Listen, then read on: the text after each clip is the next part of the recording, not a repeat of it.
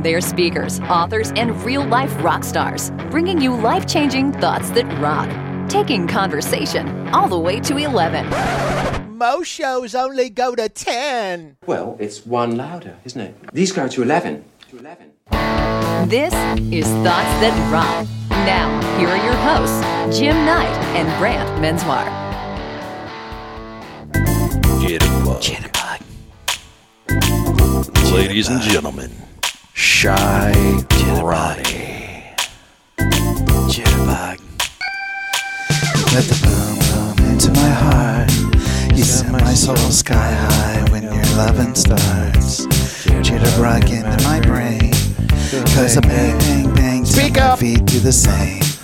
Something's bugging you. Louder. Something ain't right. My best friend told me what you did last night.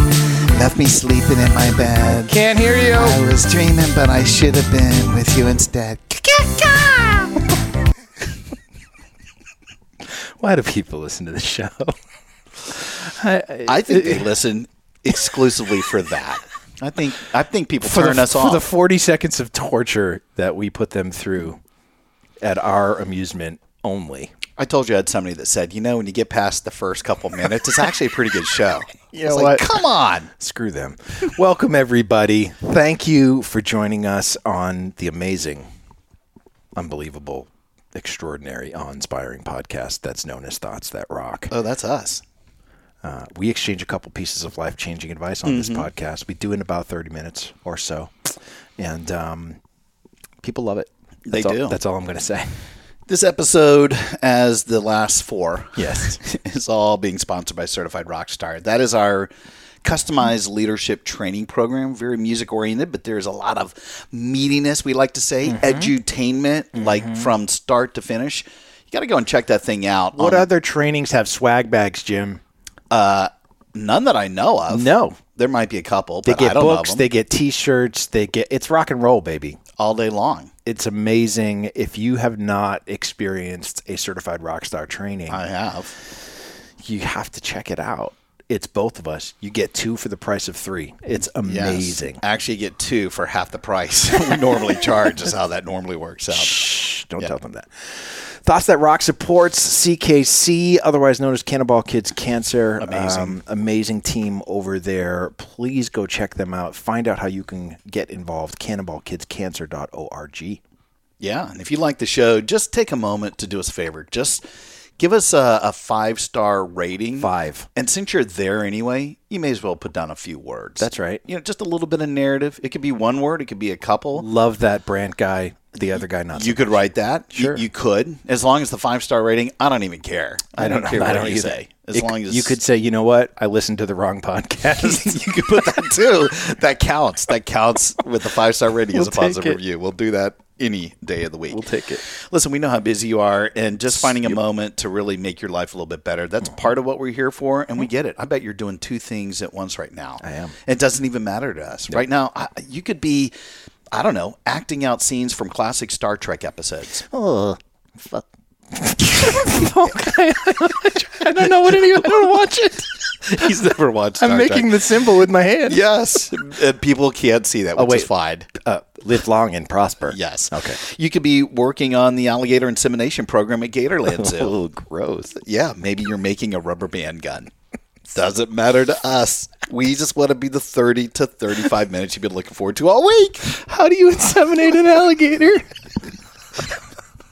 Carefully. So many answers. So many answers. But Let's rock. Listen up. Our guest today is Mallory Gott, who is the founder and creative director of G&A, which is an experiential design firm that really uses what I call a deliberate framework and approach to delivering unforgettable events. I hope we talk about that. But first and foremost, Mallory, welcome to Thoughts That Rock. Thank you so much for having me. It's a pleasure to be here, and good day to everyone listening in, or good evening. Yes, appreciate it.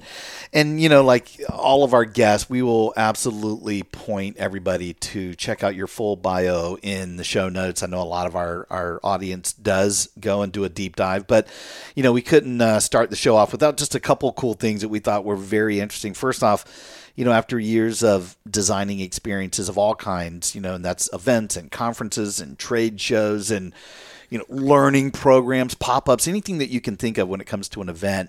That's what Mallory does. And she's done that for some of the world's most discerning audiences, believe it or not.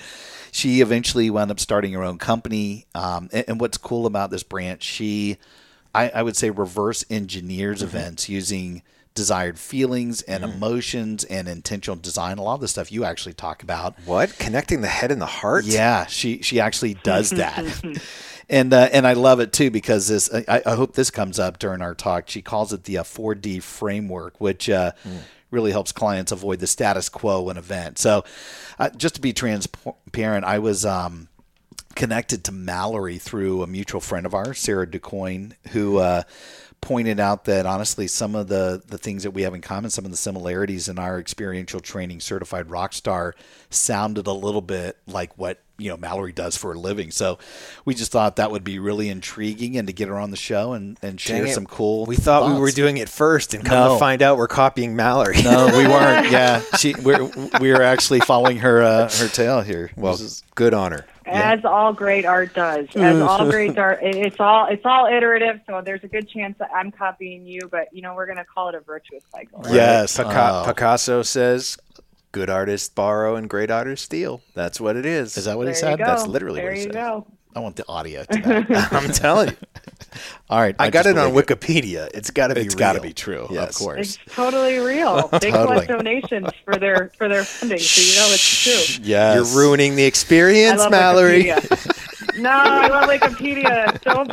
Don't bomb the podcast Wikipedia. You're my favorite. I've Yes. donated to you never, but I should do it and will now. Nice recovery. We love that. Nice. So you know the deal, Mallory. We don't do the long interview format and all the background stuff. Again, I hope people go look at it in the show notes. We just want to know the great, awesome piece of advice that you're going to share with our audience. So we're going to leave the floor open to you. What is your thought that rocks? Thoughts that rock. Number 1. Yeah, well, my thought that rocks is actually attributable to my father, Kel Gott, who told me once, if you really believe that you do not know what to do when faced with a difficult decision, then you should flip a coin and let fate take its course.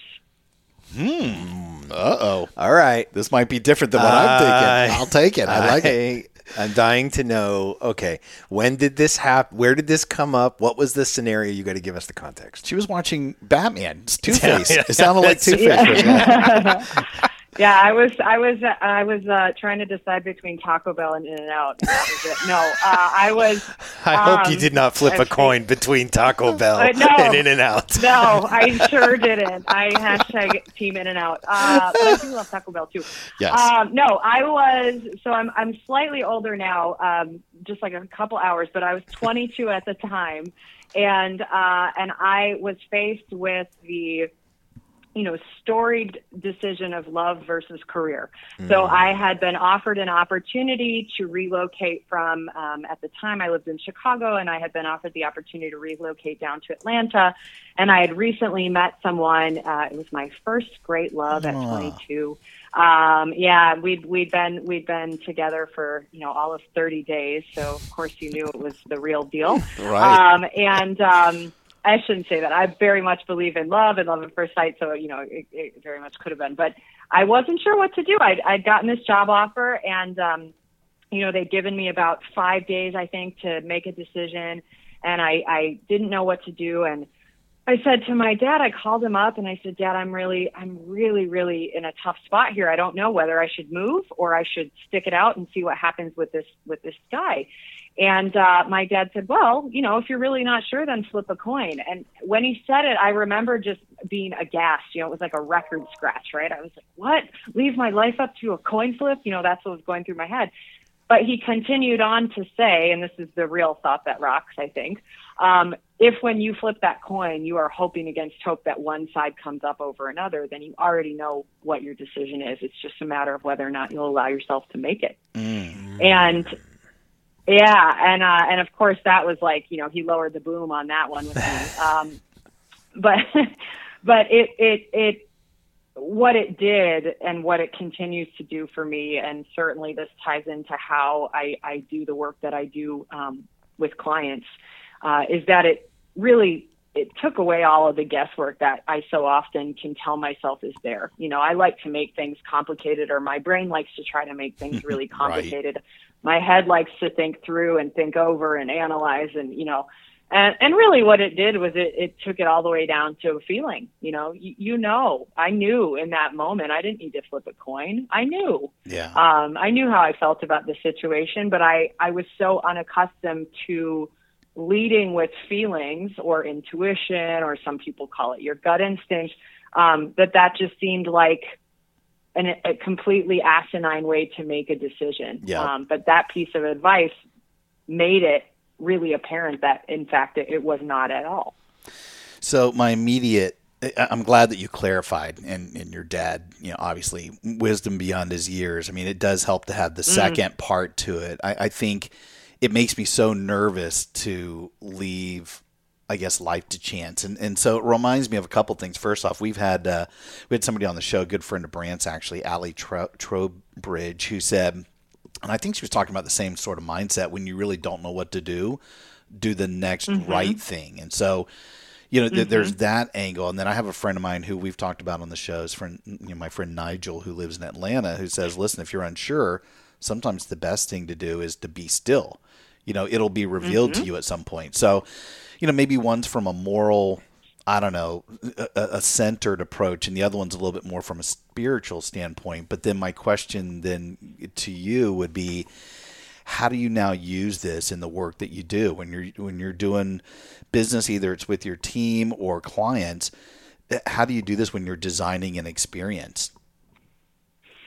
Yeah, well, I mean, it comes in quite handy. And what I'll say, just briefly to touch on the other two pieces of advice that you just shared, or the thoughts that rock, because those are both things that I absolutely ascribe to as well. The caveat with the coin flip, I think, is also that I was given that piece of advice, and I use that like very literal piece of advice only when I am at the point at which a decision has to be made, right? So I wasn't on day one of the go to Atlanta or stay in Chicago going, flip a coin. I have 5 more days. I'll just flip the coin 10,000 times, right? Although it was only 30 days in, you could have been. You sound impulsive.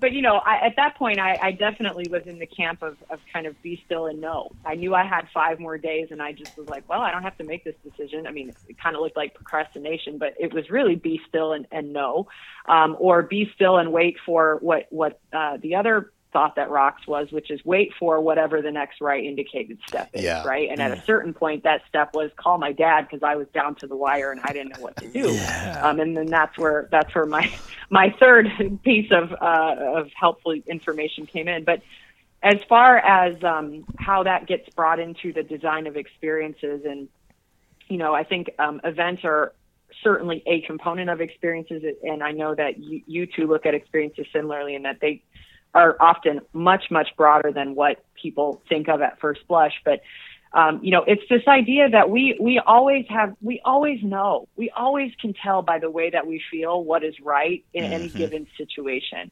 What we often get really good at over the the course of our lifetimes, to be frank, is rationalizing away what we know to be the right decision with all kinds of other information, you know, and a lot of that comes out of just a disconnection with our feelings as the leader in terms of how we make choices. So for me, what that looks like with clients, and sometimes I really will literally hand them a coin and say, well, if you don't know how to, you know, do this, if you're not sure that you can move away from what you know hasn't been working, or you wouldn't have asked me to come in and help you, then flip a coin. And if it comes up heads, you'll stay with exactly what you've been, you know, riding with for however long, and you'll just see where that goes.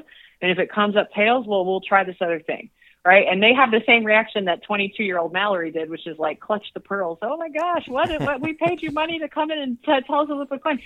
But what comes on the heels of that is like, no, you know that you want one option over another. Yeah. You can feel that. There's no ambiguity there. You are just so unaccustomed to using your feelings as the way that you start to make decisions that you're paralyzed basically, you know, and your rational mind is trying to convince you that using that intuitive side of what is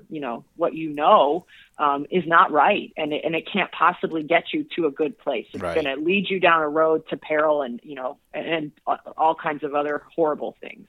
And that's never the case. No, I absolutely love this now that we have sort of this twist of what's happening, because when I'm looking at it now, and it's the action of flipping the coin that serves as a trigger, right?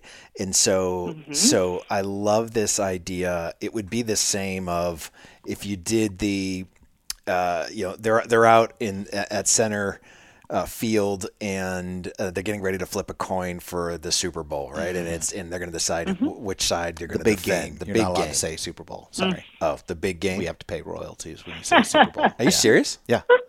Haven't you ever noticed that? That's the every bar, stupidest every thing. restaurant. Yeah, you can't use Super Bowl. They trademark that. Okay. That's the large bowl. How's that? I've trademarked that. Did you? You now owe me money. Sorry. So they're at midfield. They're flipping the coin, and as they flip the coin, they say, "Call it, heads or tails." In that same way, it's sort of, this is the same scenario in that it forces you to make that intuitive decision as to what you're going to call. But then ideally, I almost picture catching the coin out of the air, and it doesn't matter anymore whether it's heads or tails, Right. because you've actually intuitively decided where you want this to go. So let's explore that option first. I like that. love Right. that. That's brilliant. Mic drop. Right. I'm leaving. Thank you. Try the veal. It's actually Mallory's thought. It's not your thought. Oh, Brett. shit. Mallory's the smart one. Well, Mallory's dad is the smart one, which I Yes, never hears yes. the podcast. I'm never going to hear the end of it. But here's the other kicker to that, right? So I always feel like it's important, and I've shared this with clients when I share this story, and I think it's important because I think it gets at an even deeper part of what I believe is the wisdom in that thought that rocks, is that in that particular scenario, or in that particular situation, I made the choice to stay and to pursue the relationship.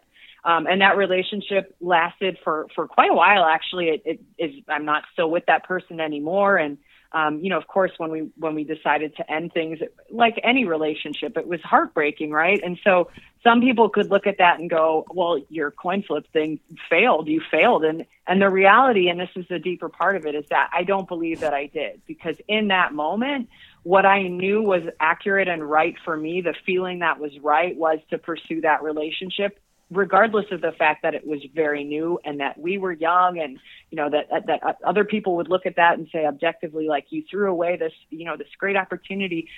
I don't look back on that decision and think, man, I really regret not making the decision to go to Atlanta. I genuinely do not. I felt at that time like I knew my heart was in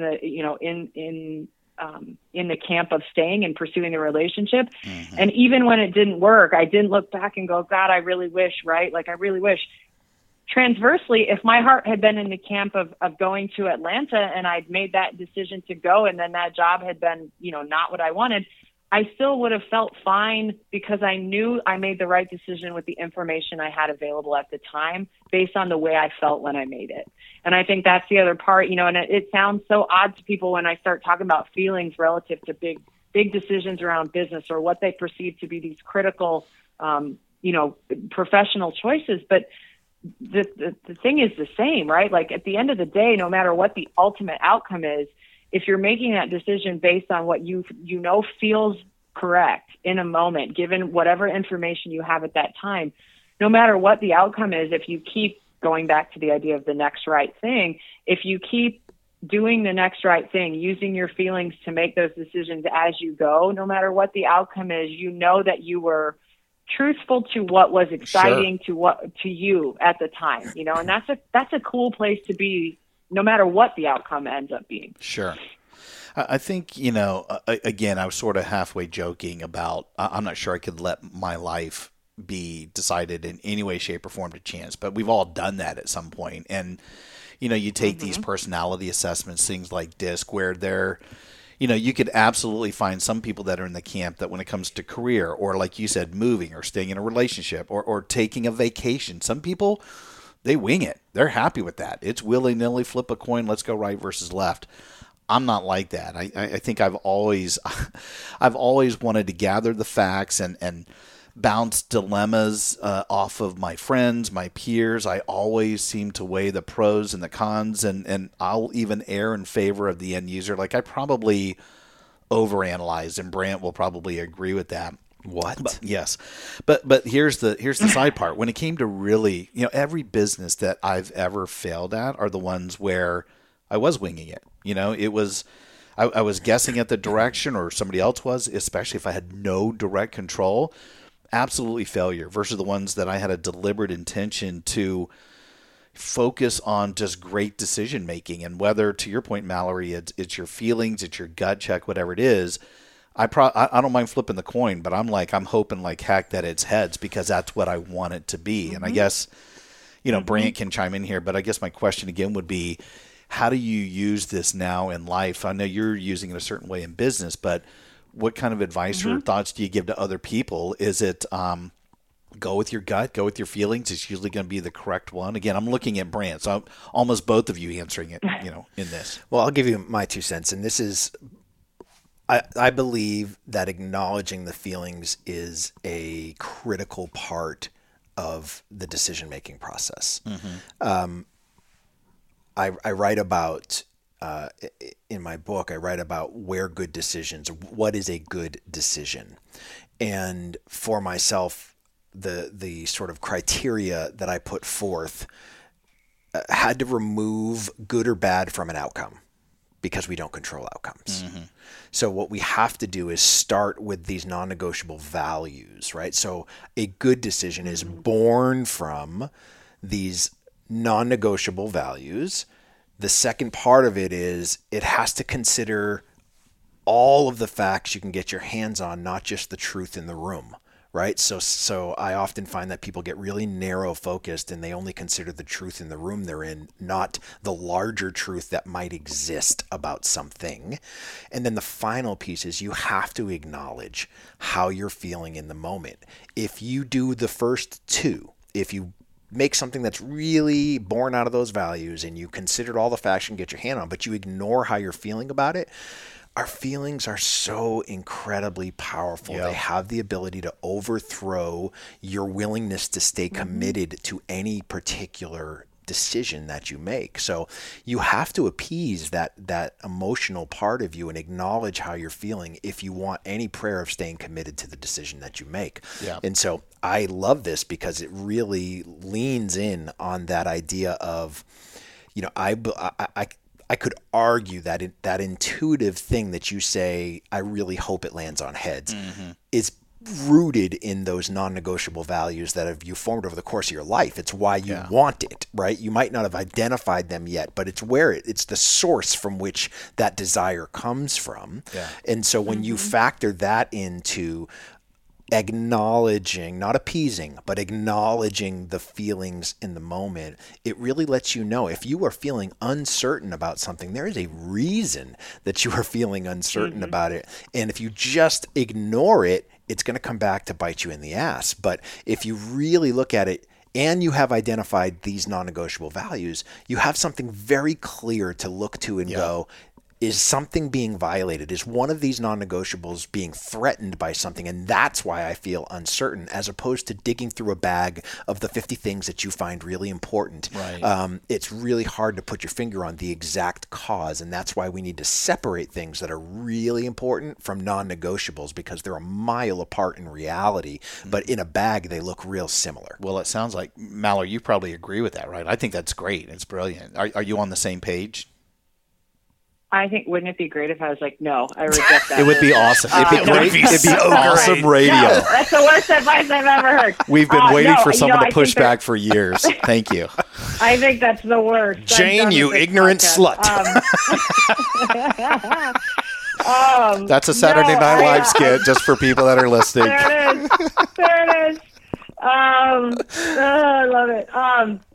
No, I think there are a lot of things there that that definitely dovetail into the, the way that I think about things on a personal level, and then certainly how it translates into some of the, work that I do that for whatever reason everybody in the universe likes to be like, oh, that's the important ticket.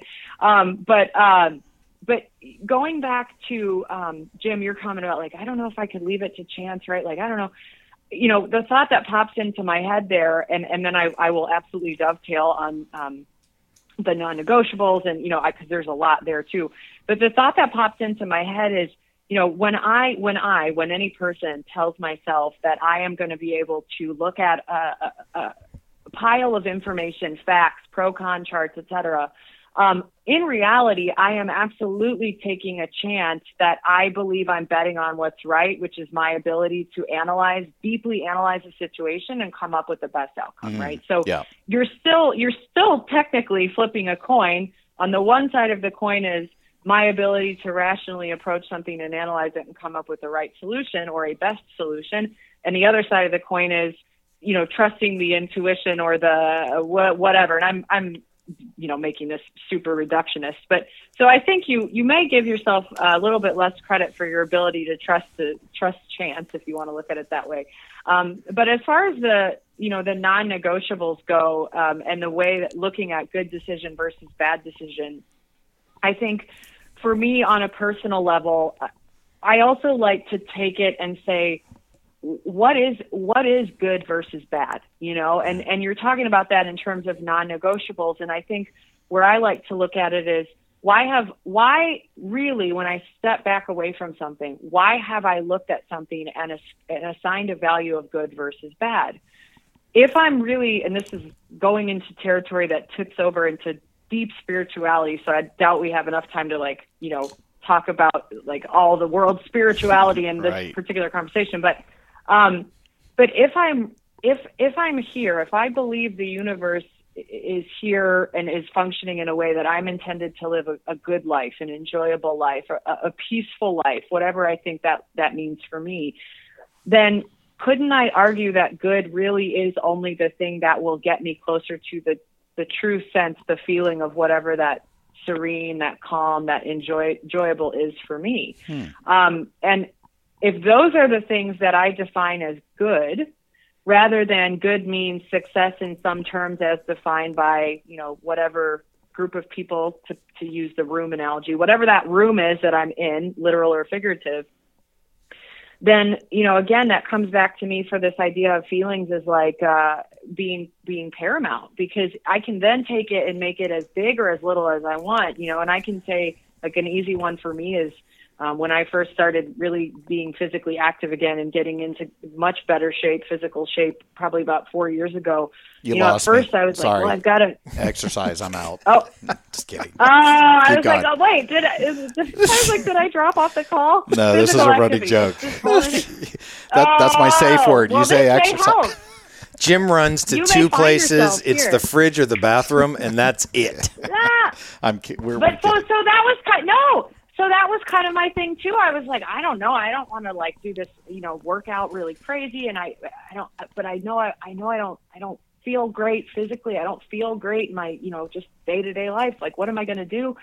And I actually did use the coin flip a few times to say, okay, I'm going to, do this type of program or do that type of program, or I'm going to make, do this type of, eat this type of way or that type of way. And what it always came back down to for me is what felt better in a particular moment, what felt better. And I don't mean like immediate gratification, like I'm going to eat candy or I'm not. Like for me, what it meant for a long time, for probably about 12 months, was that the workout, the physical activity that I did was I would walk. That was all I would do. I didn't do any intensive cardio. I didn't, lift. I didn't get into yoga. I didn't do Pilates. I didn't do anything personal trainer. Because when I really looked at it, like the one that I was hoping always came up was like, can I just walk? Can I just walk? I really just like walking, And so what that creates for me experientially is, yes, I'm making progress toward wherever I think I need to go. In this case, my personal health goals, my well-being goals, or, in other cases, something perhaps much more significant on a grand scale of a team or an organization or however else you want to think about it. But because I'm using that coin flip and the feeling behind it, I get to experience all along the way things that I enjoy. I get to design and experience making progress toward an end goal, but the experience itself is one that I get to be satisfied by and take pleasure in, if you want to use that term. I don't have to wait for some finish line, and then hope that that's the answer, like hope that that's the thing that makes me feel good. Yeah. I get to enjoy the feelings while I go. 100%. I wrote something down here as we were sort of talking about this. It's an interesting thought. I wrote down, we only leave things to chance when we have undefined values.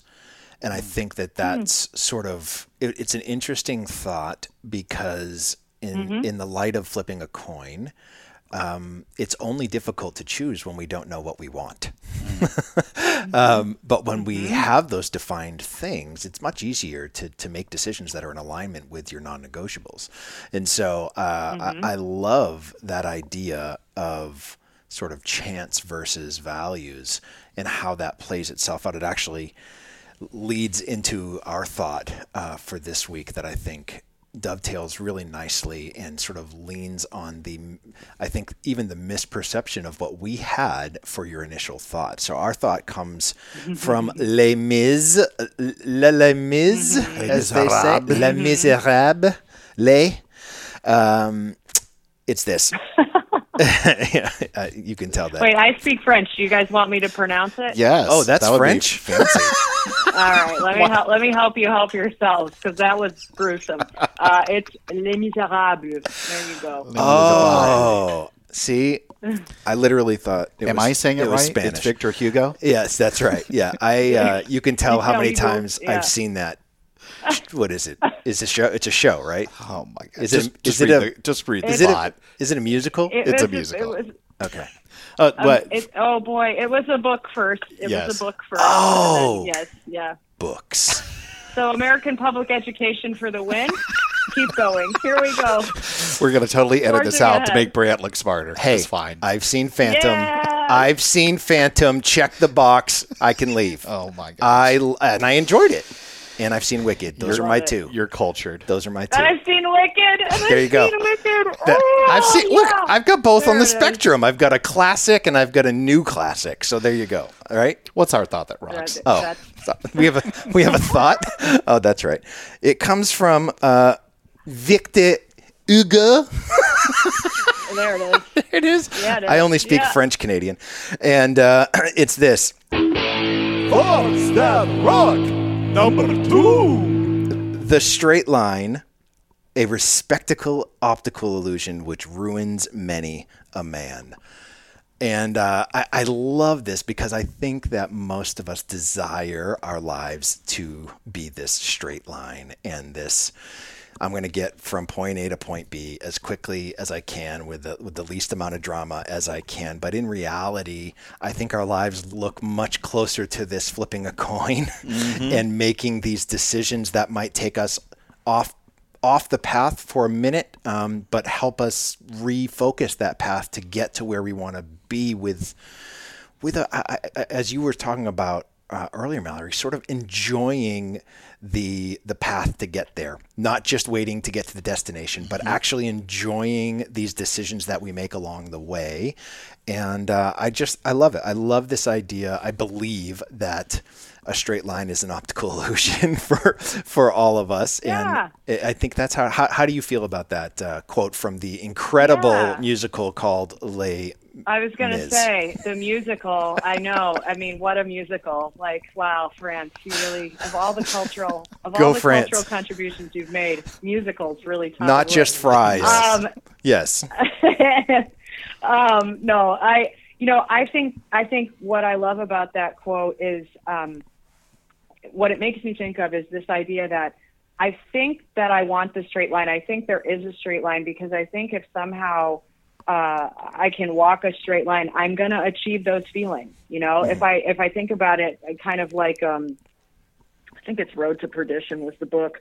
But it's the idea that like it's the American 50s ideal. When I get married and I have the 2.5 kids and the job that I move up and I have the house with the fence and like, I'm going to feel calm. I'm going to feel collected. I'm going to feel satisfied, contented, whatever. And And that to me is what Hugo's talking about with the optical illusion. The illusion is that inverted paradigm that when I do these things in this sequence, and as long as nothing ever deviates from what that sequence I believe should be for reasons that are largely societal or what, however you want to think about it that way, the room that I'm in has dictated this is the line, then I will be able to live this experience and have these feelings that I want. And in reality, I think the paradigm shift is, let me get clear on the feelings or the non-negotiables. I think we're talking, similar terminology.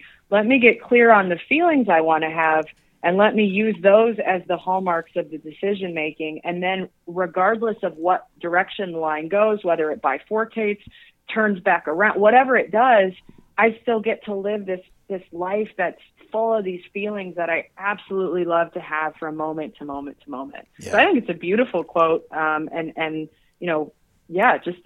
love it. I think it's great. I don't know who would want to stay in a straight line anyway. I mean, I know people desire that. I think the point that actually both of you are making, it's definitely for probably all of us here.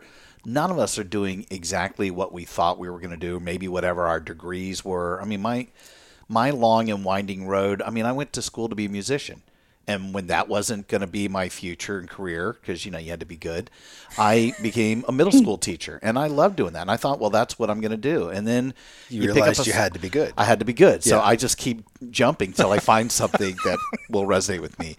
I find the summer job at Hard Rock. That winds up being a 21-year love affair. My business crush with those guys runs deep. But even that, all of these things, it's an amalgamation. You take all of it and put it together to say, I am a speaker and an author and a podcaster because of those things. I still pull the levers of music and education and hospitality. And, you said something, Mallory, I think that this is why I wrote about this in my book, Culture That Rocks. I talk about people have personal culture shifts that, you have these things that you could look at as they happen to you, some obstacle, life's challenges, or they happen for you. And I think, Brant, this is what you were saying. If you leaned into these changes, right, if you tried to stay on the straight and narrow, you're going to be thrown curveballs. You're going to lose your way.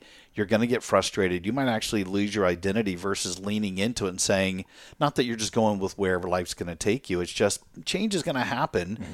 You can, whether it's flipping a coin or looking at it in such a way that's saying, I'm going to embrace this moment and see what comes out of it. Isn't that the cool, beautiful part of life? For me, I think people that are woe is me, look at this is what happens to you. What kind of life is that? Stay on your straight, narrow life, that's fine, but I just think that's boring. You had me at failed musician, so yes. Well, Mallory had me when you were on your 5-minute dissertation, and she said, wouldn't it be cool if I just said no? I love that she was going to stomp on you. She thought about it for a hot second. I wanted her to so badly. That would have been amazing. But we digress. Back to you, Mallory. Maybe the question is, what advice would you give to people who they go with the flow, but they struggle with this, embracing the coin flip, embracing the challenges that come with life? Yeah, for me, it definitely was a long and windy road to get there. I certainly ascribed to the straight line family for a long time. And I can't even act like, it was like I had this revelation one day. It was a series of events that kind of stripped away all of the construction that I had, the constructs I'd had about decision making and how I moved through life. And what I would say to folks is, it sounds like such a cliche, but it really, I believe it to be an accurate statement. If my job, if what is good for me is to feel great, to have that, that personal culture, those non-negotiables, these different terms that we're using, if I measure my success by the things that give me more of that, and I don't mean in a selfish way where I'm just, steamrolling people only to get what I want, because that's not what it's about. But if I look at a situation and say, do I generally feel better when I'm in a room full of kids and having a great time teaching them, or, feeling frustrated because I don't think that what's supposed to be happening relative to this, music career that I had envisioned is happening. And I spend all my days either feeling frustrated or feeling a little easier. Like, if my measure of success is to enjoy those moments that make up an entire life, then I can be successful no matter what curveballs life throws, no matter how many freaking pandemics we go through or really? Iterations of whatever. Like I don't have to be in an office. I don't have to work in the career. I don't have to be able to have, my ideal travel schedule or the address or what, right? Like I can focus on how I want that feeling to be moment to moment. And I can find ways to succeed moment by moment while I'm making my way toward whatever those bigger outcomes and goals are. It's not an abandonment of those things. It's an enhancement of the process by which I get to arrive at those destinations. Yeah. I think that's the kicker. I love that. So I know we're getting to the end here. Real quick, since we talked about the 4D framework, can you tell everybody what that is? And maybe if they want some more information about that or what you guys do, where would you like for us to send them? Well, if they are bearing gifts, I can give you my address and they can send. No, I'm just kidding. It's a terrible dad joke. So let me try to just get back on track. It will be impossible almost, but here we go. So the framework is 4 simple steps. The first one is discover.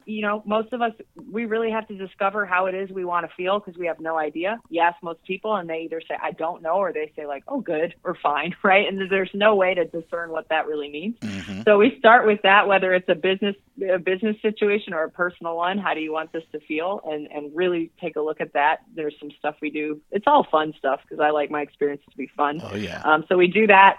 Yeah. Then we go on to define. So we define what an outcome really looks like and how it feels, if we've got these feelings in mind. So what we get more specific around what the end looks like, but what the component pieces look like. And it's all based on, if we're describing these things vividly, do the descriptions we've written down, do they actually evoke those feelings that we defined or that we discovered in the first step or not? And if they don't, then we refine and we work on, okay, wow, if this happened, I would really feel like this, right? Then the third part is discard, and that's where we get through all of the reasons that you can't possibly make decisions in design experiences, whether they're personal or professional or whatever, based on feelings, because that's always sitting there. People at the end of the day, it's so unusual for folks that they're like, no, but really we can't do this. So we look at, well, why do you think you can't? Why do you think you can't enjoy something and have it be successful? I mean, that's, again, breaking it down pretty simplistically, but that's the third part.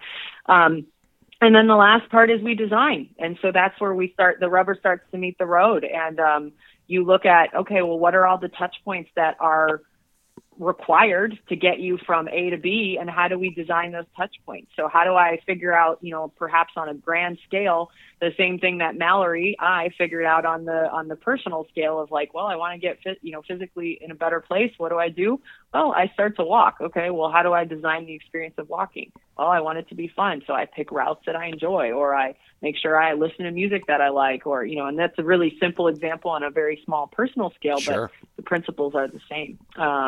So, whether you're designing your walking route, or you're, putting together an event for thousands of people, or you're figuring out how to overhaul, your marketing, your brand, whatever it is, it's all the same stuff at the end of the day. It's all based on the feelings. So, nice. So those are the 4 steps of the framework. And, people are welcome to visit my company's website. It's gaexperiences.com. We've got all kinds of good stuff on there, information about the framework, how people have used it, what we do with people, whether they come in as a team or one-on-one. There's all kinds of good stuff. And you can see my fun face on there as well, and, some of the writing we've done and I've done and all that good stuff. That's awesome. Well, I can tell you, it's always nice to have people that are just, smart and fun on the show, but when they can give it back to us as much as we give it to them, that's pure joy. Those are our favorite ones. Exactly. This was a lot of fun for us. Strategy insulting the host that invited you, but sometimes it's risky. It plays in your favor. In the words, flip a coin and see how you feel about it. Yes. Listen, in the words of the great Latin musical Les Mis. Oh my gosh. I've already forgotten. Mallory, I'm going to work on it. That says it all, doesn't it? No, don't edit that out. Please No, keep that that's unedited. definitely staying. That stays, it really puts the cherry on top of the whole conversation. That's the truth. I know. Here's the thing, because you know what? You can learn a lot and make no sense in the process. It all goes. It's perfect. It all goes together. I know what book I'm getting him for Christmas now. It's a coloring book. It's a book. Oh my God! Well, Mallory, we are definitely we want to send a lot of people to your company. You're the awesome. Les Mis Mandala Yes. adult coloring book. Yes. Oh, that would rock. That would rock, wouldn't it? Yes. You are a rock star. Thank you, honestly, for spending a little bit of time with us and just playing with us today. It really means a lot. Oh my goodness! Hey, it's my pleasure. I